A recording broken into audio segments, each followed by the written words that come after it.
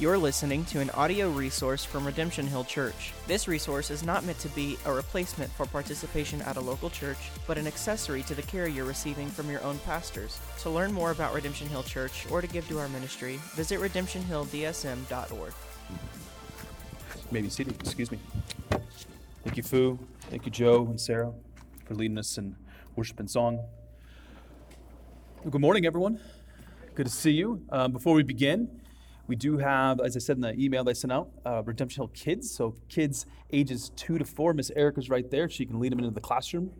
You have to get a tag to check them in, and then you have to use that tag to check them out after the service. So just as a way of reminder, on the first and third Sundays of the month, we will have Redemption Hill Kids for ages 2 to 4. And as I've said in the past, as we continue to grow and as we're able to do things responsibly and appropriately, we'll grow our Redemption Hill Kids ministry. So you can go now, kids ages 2 to 4. Well, this morning we are landing the plane in the letter to the Ephesians. Finally, landing the plane. And I hope you've learned and been encouraged by what God says specifically in the book of Ephesians. So what can a preacher continue to say after, really 27 weeks of looking at, every word, sentence, and phrase? Well, I have a few more thoughts. I know I've said a lot, but I have a few more thoughts. Let me first begin with these quotes that I used in the first sermon on the book of Ephesians. I used these back in February. Bible scholar Harold Horner said this: "The letter to the Ephesians is one of the most influential documents in the Christian church." I love church history. I've studied a lot of church history. I've read a lot of books on church history, took a lot of classes on church history. That's quite the statement. One of the most influential documents in the Christian church. A lot has been written. How about this one from another guy named Peter O'Brien? "The letter to the Ephesians, one of the most significant documents ever written." So now we're moving outside of the scope of church history, and we're talking about everything that's ever been written. I think they're proven to be correct. As you've heard from me, and as you've stuck your nose into the Bible, you've seen a lot. The letter to the Ephesians is this gem, and every time you turn it, you see more. And then you turn it again, and you see more. And you turn it again, and you see more. So here's what I'm going to do this morning. With verses 21 to 24 of Ephesians 6 as a launch pad, which is what Fu read, I want to sum up Ephesians by systematically going through one chapter at a time. If you ever wanted to take a Bible class on a particular book, it might kind of have that feel. Like, could you just give me the overview of the entire book? I'm kind of going to do that this morning. I want to remind you of what you've heard, and if you were not present at the beginning of Ephesians, hopefully it encouraged you to get back into God's Word and be like, I wasn't here for chapter 1, and what you just said about chapter 1 is pretty amazing. So maybe that invites you to go read chapter 1 and study for yourself. Or chapter 2, or whatever. So I'm going to pray as I always do before I preach. Ask for God's help, and we'll get into today's message. Heavenly Father, we come before your word and what you have already said and what you continue to say. And as we look at your word, by the power of the Spirit that is indeed at work within us, that you would open our hearts to be continually changed and conformed into the image of our Savior. Help us do that, and I pray. Amen. Most of y'all, if not all of you, have heard the names Michael Jordan, LeBron James, Steph Curry, James Harden, Kevin Durant. We all know that Jordan's the GOAT. No, thank you. We all know that. But there's other names that are really good players, right? All you younger folks probably like, LeBron James is the GOAT.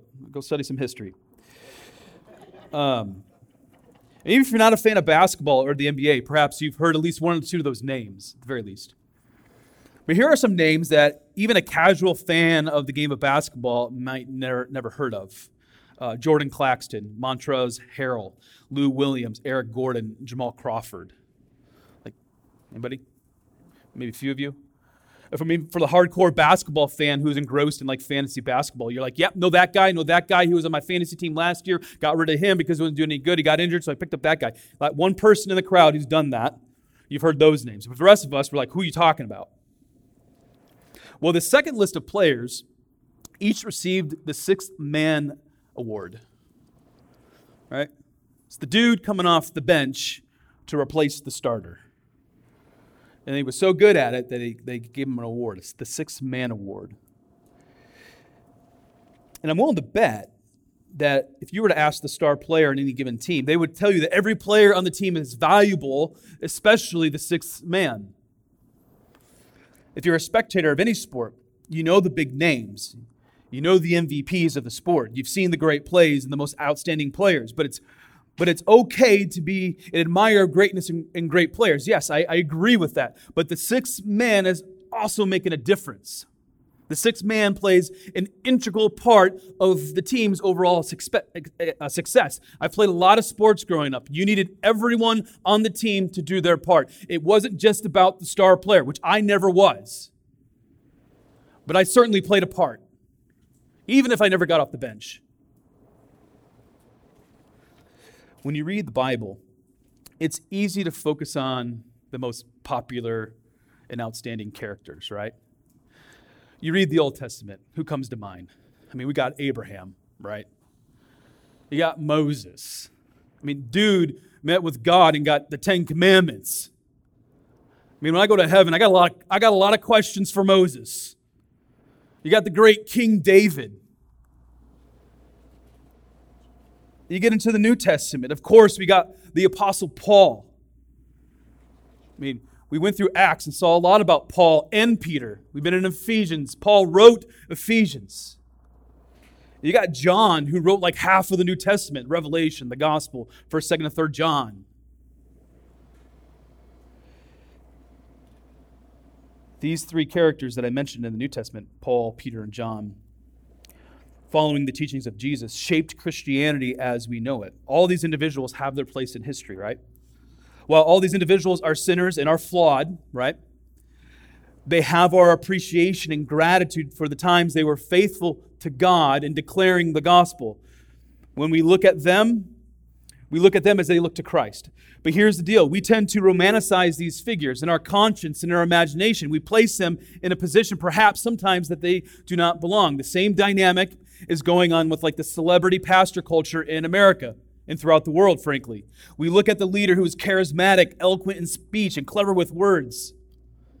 Like a moth to the flame, we idolize the pastor or Christian leader who has the most likes on their YouTube page or has the blue check mark on Twitter.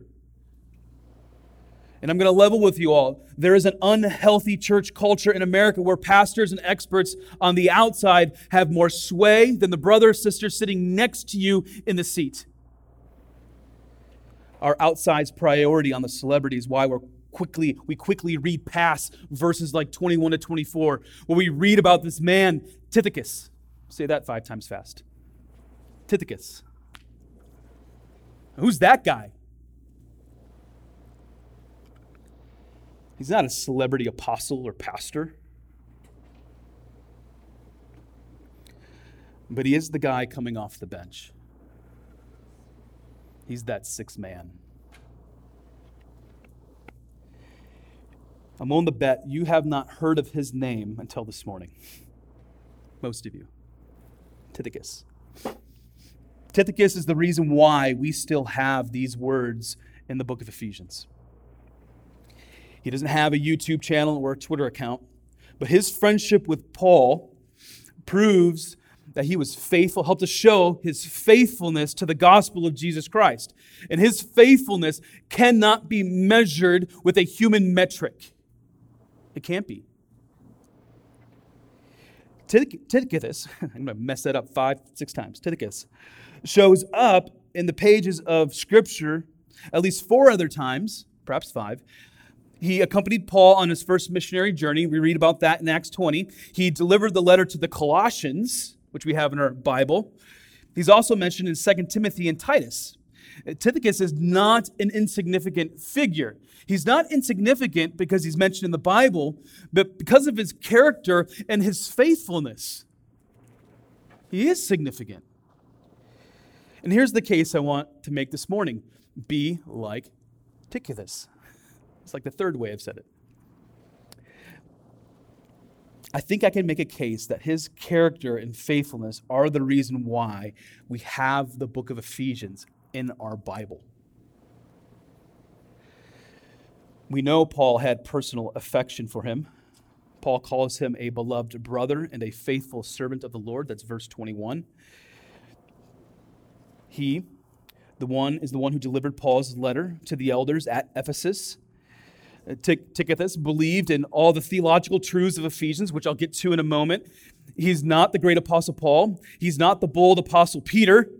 There's no record of him writing or even preaching a sermon. He was just a dude who had an insatiable desire to see the name of Jesus go to the ends of the earth. He's just a regular Joe, which is why I'm highlighting him this morning. In this room, no offense, folks, in this room are a bunch of unremarkable people who are called by God to do remarkable things. Listen, I'm an ordinary, unremarkable pastor who is called by God to be faithful, just like Tychicus. Can't even pronounce his name.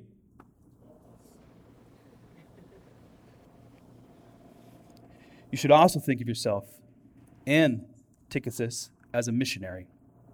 He crisscrossed Asia Minor, sharing the gospel and delivering letters. He was a courier.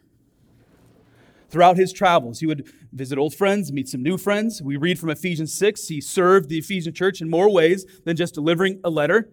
It says this in verse 22.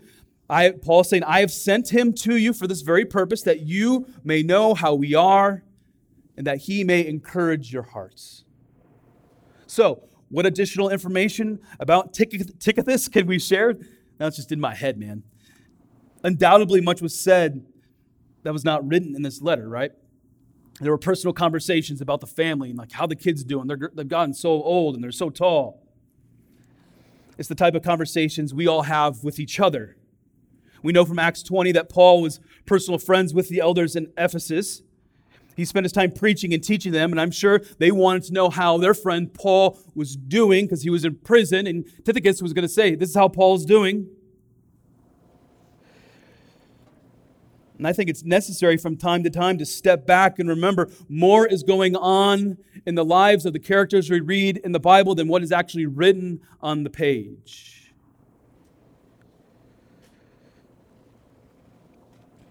The Bible is actually very raw and real in that respect. A lot is said, but more is going on. There are people, actual people who lived in history. Tychicus was a real person who had family and friends, and when he came to town, I'm sure there were handshakes and hugs, late night conversations to catch up on what's taken place. I know I'm making assumptions, but an elementary knowledge of just the human nature tells me more was going on than what we read in Scripture. With that said, we should focus on what we do know. We know the information shared in this letter is essential for the church. The best news and words of encouragement for the church are contained in the letter. I'm sure Tychicus had a lot to share, but the best news and the best means of encouragement are actually in that scroll. Tychicus surely added his own information and encouragement, but the meat and potatoes for the church are actually in the letter. And here's what we've seen throughout our journey in the book of Ephesians. God breaks into the most broken places of a person's life. Like, are there areas of brokenness in your life? Have you gone through hardship? Well, God breaks in. God breaks into those places. That is what we have seen in Ephesians. And God provides healing for the person when they are made known by Christ. This is what we've seen through 6 chapters. So in light of everything we've learned, I'm going to break up this letter kind of into 3 chunks. Chunk 1 is going to be like, we're going to sit. We're going to remind ourselves of what we learned. And then we're going to walk, and then we're going to stand. So if you're a note taker and you like headings, sit, Sit, walk, and stand are your headings. I'll briefly go through each piece to help you see once again the goodness that comes from being a Christian and the restoration that accompanies when you are in Christ. So chapters 1 to 3, you sit and you take in all the rich theology. The word theology simply means study of God. Chapters 4 to 5, you begin to apply God's word by walking in a particular way. We saw that word over and over again in Ephesians 4 and 5. And then in chapter 6, we're called to stand against the evil one. Saw that last week, the evil one being the devil. After each of these chunks, I'm going to share some points of application. All right, chapter 1, here we go. Buckle up. We read how God knew about you, chose you for adoption before the world was created. Saw it right out of the chute in chapter 1. According to God's purposes, according to His will, God set His electing love upon your life, Christian. Like, that's mind-blowing. I mean, I just couldn't help but step back when we were in Ephesians 1 and think to myself, before Genesis 1:1, God chose me to be adopted. That's crazy. That's crazy awesome. And if you don't believe me, go read Ephesians 1. It's right there. As a result, God has made known to you the mystery of His will. What specifically has He made known to you? If you are a Christian, God has made known to you the gospel of Jesus Christ, the good news. God has shown you that believing in the life, death, and resurrection of Jesus Christ is the path toward forgiveness, healing, and reconciliation with God.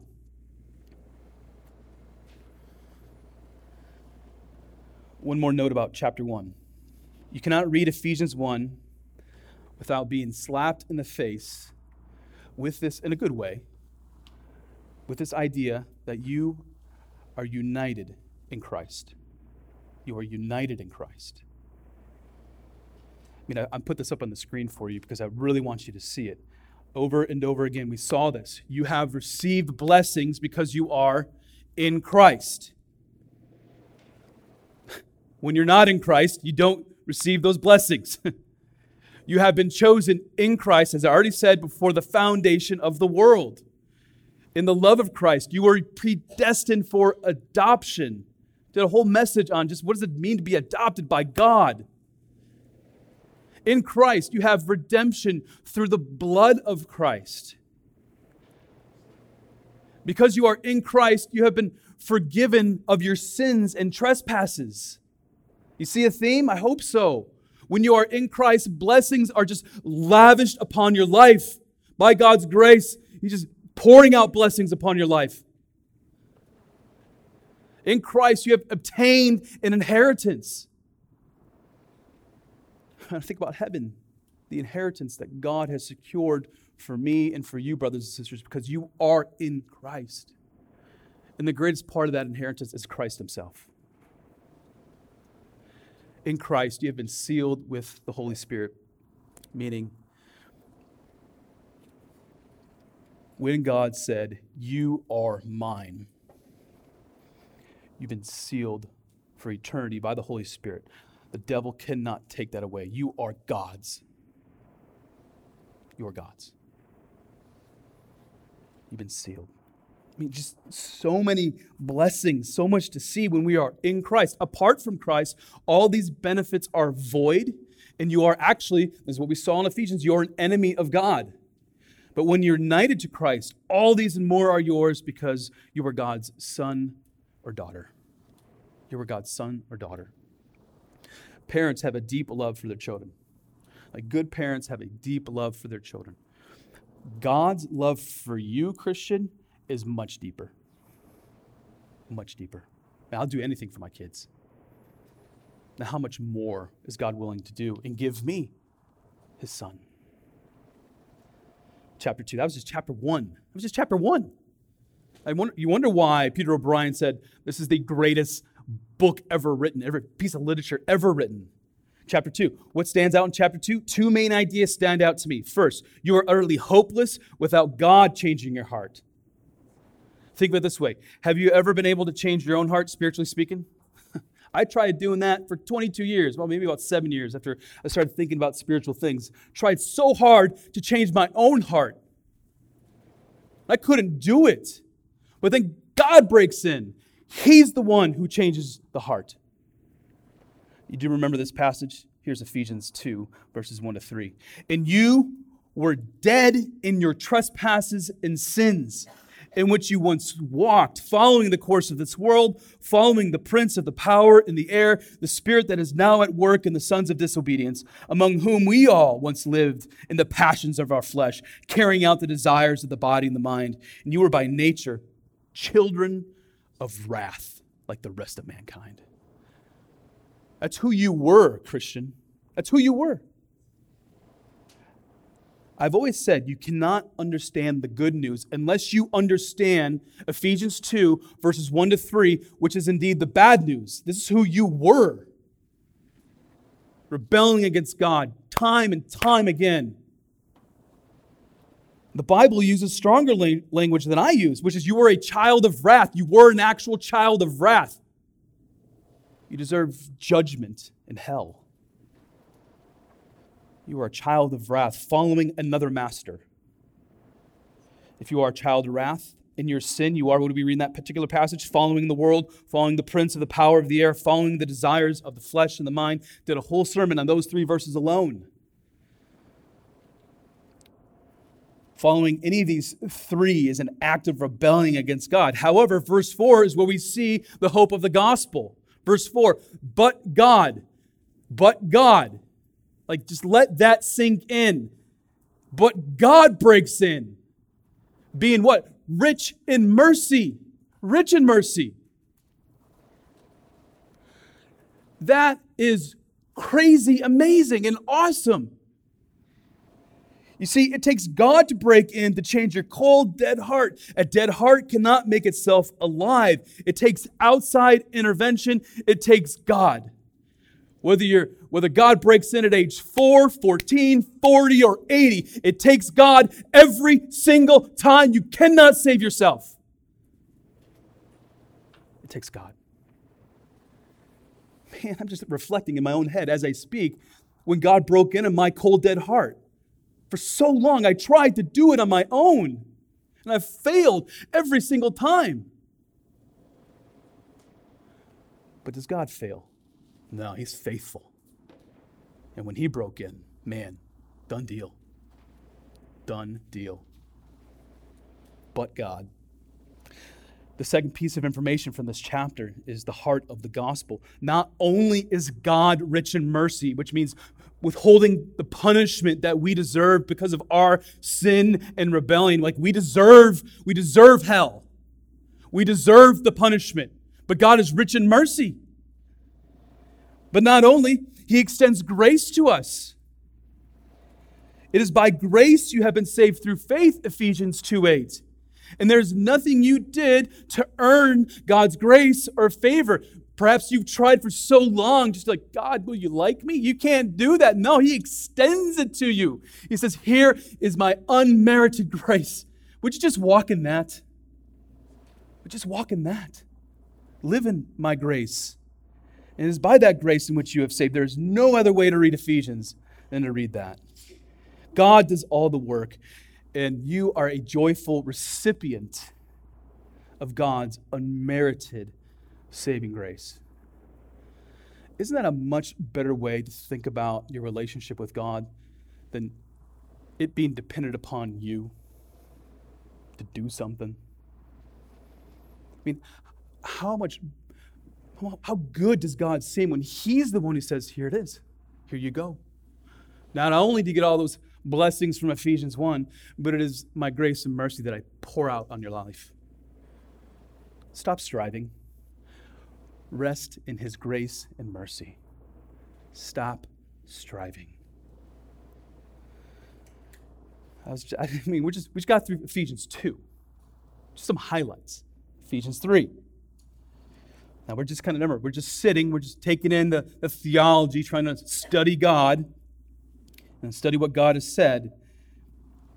Ephesians 3. So Ephesians 1 lays out God's plan of salvation before the world was created. Ephesians 2, how to become a partaker in God's plan. And Ephesians 3 calls us to revel in the depths of God's plan so that we might know the fullness of God in our lives. Here's just the taste of Ephesians 3. Now, I'm putting the pressure on you to go back and read Ephesians 1, 2, and 3. Here's the taste of God's word from Ephesians 3. So that Christ might dwell in your hearts through faith, that you, being rooted and grounded in love, may have the strength to comprehend with all the saints, like going back to Abraham, Moses, David, Paul, Peter, John, and Tychicus, all the saints, what is the breadth and the length and the height and the depth, and to know the love of Christ that surpasses knowledge. Think about all of that you know and everything you could find out on Google.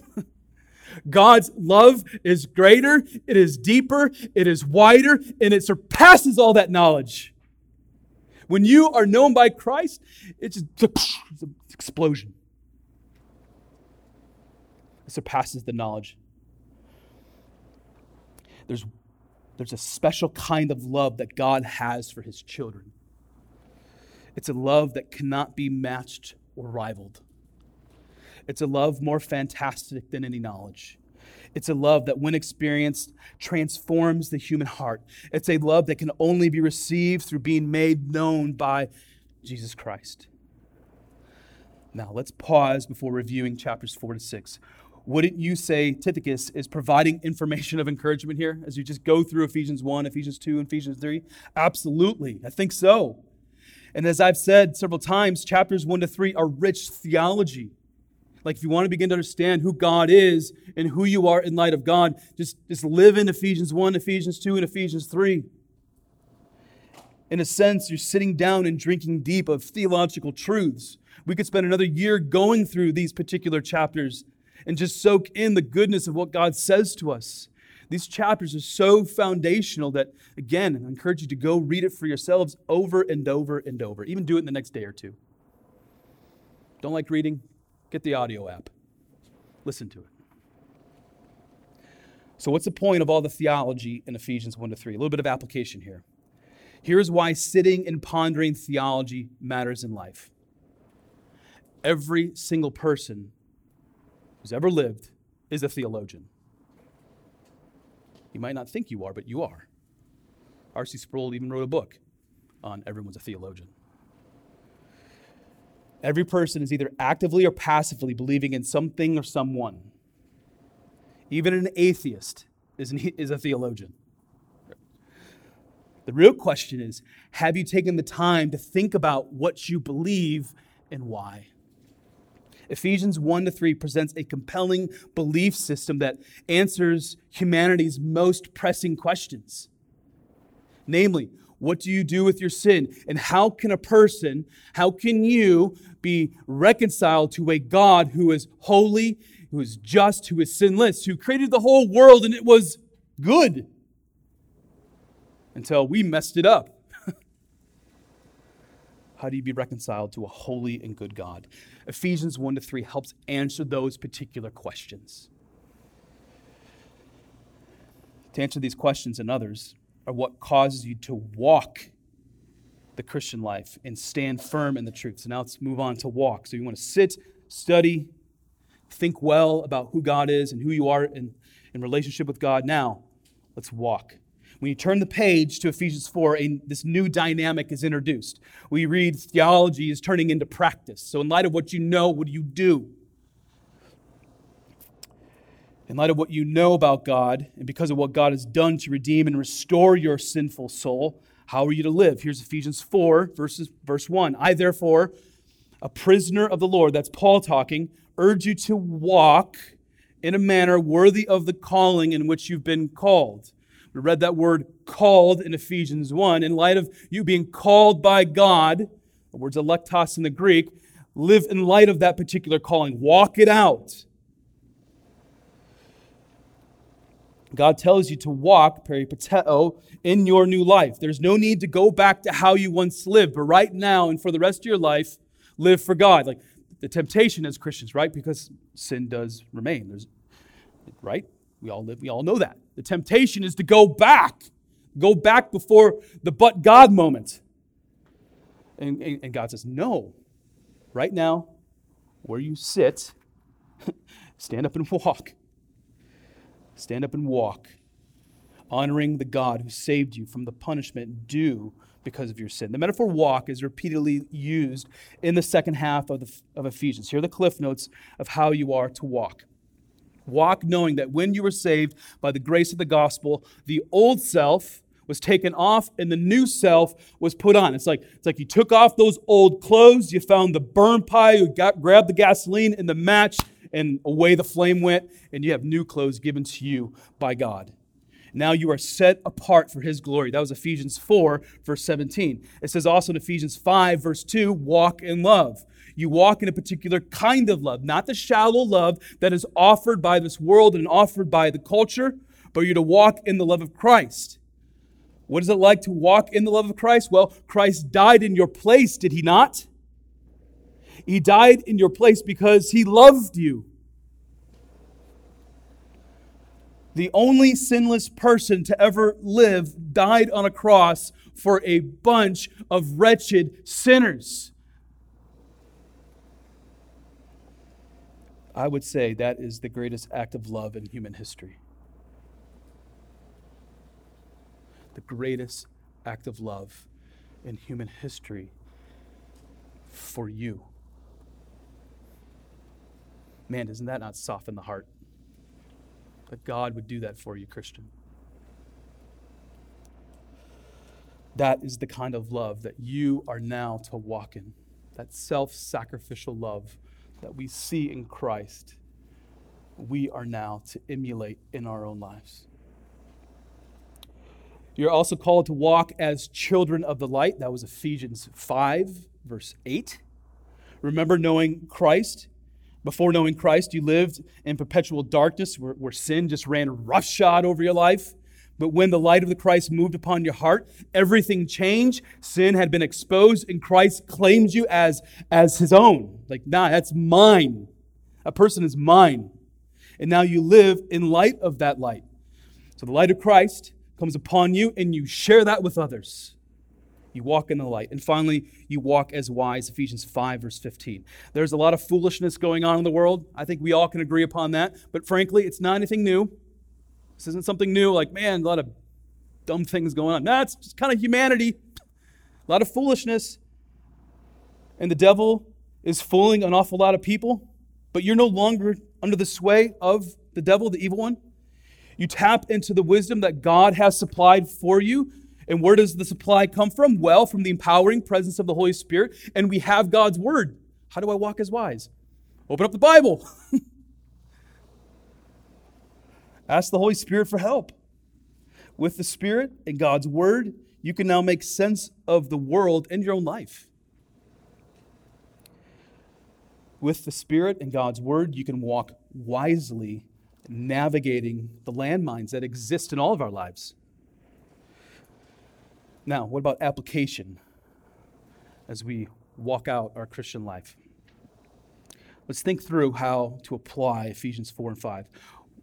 Why does God call you to walk differently from how you once walked? 3 reasons come to mind. First, God is showing you a better way to live so that you can flourish. Yes, God wants you to flourish in your life. God's ways are always, always, always better than our ways. Always. Every single time. So God wants you to flourish. That's why we walk in a particular way. Number 2, how you live, how you walk is a gospel witness to a watching world. Plainly stated, other people are watching, and you want others to see Christ in you. That light that is in you, you want others to see that. You want others to know that you've been transformed by the grace of the gospel. So people are watching, man. People are. Number 3, God set you apart for Himself and for His glory.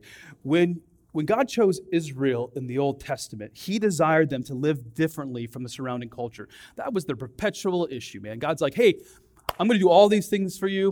I'm going to take you out of slavery. We're going to cross the Red Sea. By the way, I'm going to part those waters so you can walk through the Red Sea. which is pretty crazy. Don't have food? Here's some manna. Need some water? Look at that rock. It's like God provided over and over. He's like, but here's the deal, guys. I want you to live for me and not for the world. And they just couldn't do it over and over again. Again, like a moth to the flame. Like, let's go idolize that. And away they went. God wants the church to live differently for God, for Him. Why? So that we can be a blessing to the nations, and we can show the world that we indeed worship the one true God, the one who created the world, the one who sustains the world. Listen, nothing has changed for the church in terms of the messaging from the Old Testament to the New Testament. God has set His people apart for His glory, and He wants the church, He wants us to walk in that reality. We are set apart for the same reasons. So that's Ephesians 4 and 5. Now Ephesians 6. Sit, walk, now we stand or withstand. Because here's what we all know about life. The most dangerous landmines are found in the home. Did we not see that in Ephesians, right? We read about God's design for the home at the end of Ephesians 5 and in Ephesians 6.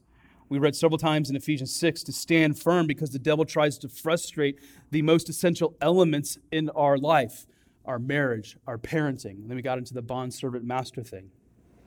Remember, God is specific about two structures in your life, the home and the church. God has ordained the home and the church. Both institutions are addressed in Ephesians. Therefore, it is vital to understand how God has ordered the home and the church so that you can flourish as followers of Jesus Christ. Again, back to that word again. God wants you to flourish. And God says, here's how you can flourish. Here's what you can do. It's right here in the book. It makes it plain for us. But here's what we also know. This was certainly last week. Spiritual warfare is a present reality along with your physical realities. You cannot disconnect the physical from the spiritual. Therefore, you stand firm and withstand the evil one. Here's how Ephesians 6 and your call to stand connects with sitting and walking, right? So how do you kind of take a string and tie it all together? From Ephesians 1 to Ephesians 6. In Ephesians 1 to 3, the plan of God to save is made known. I think it's really plain in Ephesians 1 to 3. Ephesians 4 to 5 are the result of believing in chapters 1 to 3. It's just beautifully laid out. Here's what you believe, now here's what you do. And the devil is not pleased with any of it. There is a battle between good and evil, and you're on one side of the battle. There's no neutral here. There's no neutrality. There's no Switzerlands. None of you are Switzerland. You're either in a battle for good or a battle for evil. The question is, what side are you on? And that's what we saw in Ephesians 6, verses 10 to 20. Therefore, you need to be prepared, which is why Paul says that you are covered with armor as you fight against and withstand the devil. Now, again, just trying to give an overview of 27 weeks of Ephesians. And Tychicus had a lot to share with the Ephesian church and for Redemption Hill Church. He had a lot to share. He brings information and encouragement. Again, you might not have heard of Tychicus until this morning, but I hope you see the impact of this sixth man, the guy who comes off the bench. Just a regular dude. And God says, yeah, I'm going to use you. And actually, I'm going to use you. And man, you're going to change so many hearts. And yet we never heard of him until this morning. The letter to the Ephesians ends with a few sentences that sound like a benediction. A benediction is simply a spoken blessing. In the context of the local church, pastors like myself have the privilege of announcing a divine blessing on the people of God as they scatter from the place that they meet for corporate worship, right? I mean, I'll end our service with a benediction. At the end of Ephesians 3, we read this. Now to him who's able to do far more abundantly than all that we ask or think, according to the power at work within us. To him be glory in the church and in Jesus Christ throughout all generations, forever and ever. That's a great benediction. It was BOGO for the Ephesians. They got 2 benedictions in their letter. It's like at the end of Ephesians 3, they got a benediction, and at the end of Ephesians 6, they got a benediction from Paul. Now here is the end of Ephesians 6. Peace to the brothers and love with faith from God and Father and the Lord Jesus Christ. Grace be with all who love our Lord Jesus Christ with love incorruptible. In these verses, you hear God's affection for the church. You hear his affection for the people in the church. It feels like an overload of words to express affection. We read words like peace, love, faith, and grace in those last 2 verses. God wants you to be at peace because of what Christ has done for you. God pours upon the church an abundance of love with faith. And if you love Jesus, the grace of God is with you as you go. The words peace, love, and faith and grace are a summary, basically, of the letter to the Ephesians. In and through Christ, these truths are at work in the church. As the peace of Christ is extended to you, what do you do now? You extend it to others. As the love of Christ is extended to you, what do you do now? You extend that to others. As the grace of God is extended to you, what do you do now? You extend it to others. As God encourages you to have greater faith in him, you walk with others with the same goal, encouraging them in their faith.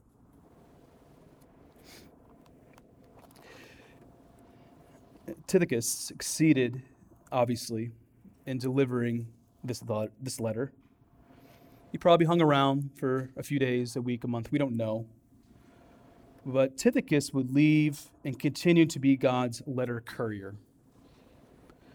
We know that the next letter Tychicus would deliver would be for Paul to the church at Colossians. Tychicus was on mission to declare the good news of the gospel to non-Christians experiencing brokenness and to the church, who at the time certainly was living in a hostile culture. God may not have a physical letter to give you, like to deliver to your neighbor, right? He might not be asking you to travel hundreds of miles as a missionary courier. Or he might be. He might be. I'm not going to discount that. But after all we've learned in Ephesians, how can you not look for opportunities to be the light of Christ in the places God has you? Right? All that we've seen, all that God has done for you, how can we not be like, man, I got a lot of good work ahead of me. How can I be like Tychicus? I mean, don't you want to open up Ephesians 1 and explain to an unbeliever all the ways that God blesses? Like, man, this is what God does for those whom he has saved. Like, that's impacted my life. I hope it's impacted your life when we looked at Ephesians 1. Why would we not want to share that with somebody else? Like when we looked at Ephesians 2, wouldn't we want to show someone the power and depth of God's unmerited saving grace? Like, man, I'm just thinking about somebody I've had a conversation with this week. And I'm developing a relationship with him at the coffee shop that I go to. And I'm this close to sitting him down and opening up Ephesians 2. God's doing something in his life. I just want to be like, man, stop trying to do it on your own. God actually has a better way. His way. And wouldn't we want to share that good news with other people, right? And you can share one verse after another about the glories of God. The letter to the Ephesians was written to show how the power of the gospel restores broken people to God. Anyone who's been saved by the grace of the gospel knows that.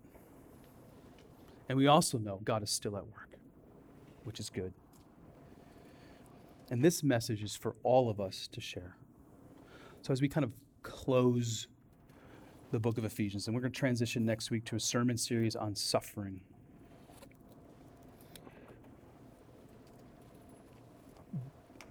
Do not let the message of Ephesians run idle in your mind. Be active. Go back to God's word. Read it. Be encouraged. But also go share that with someone else.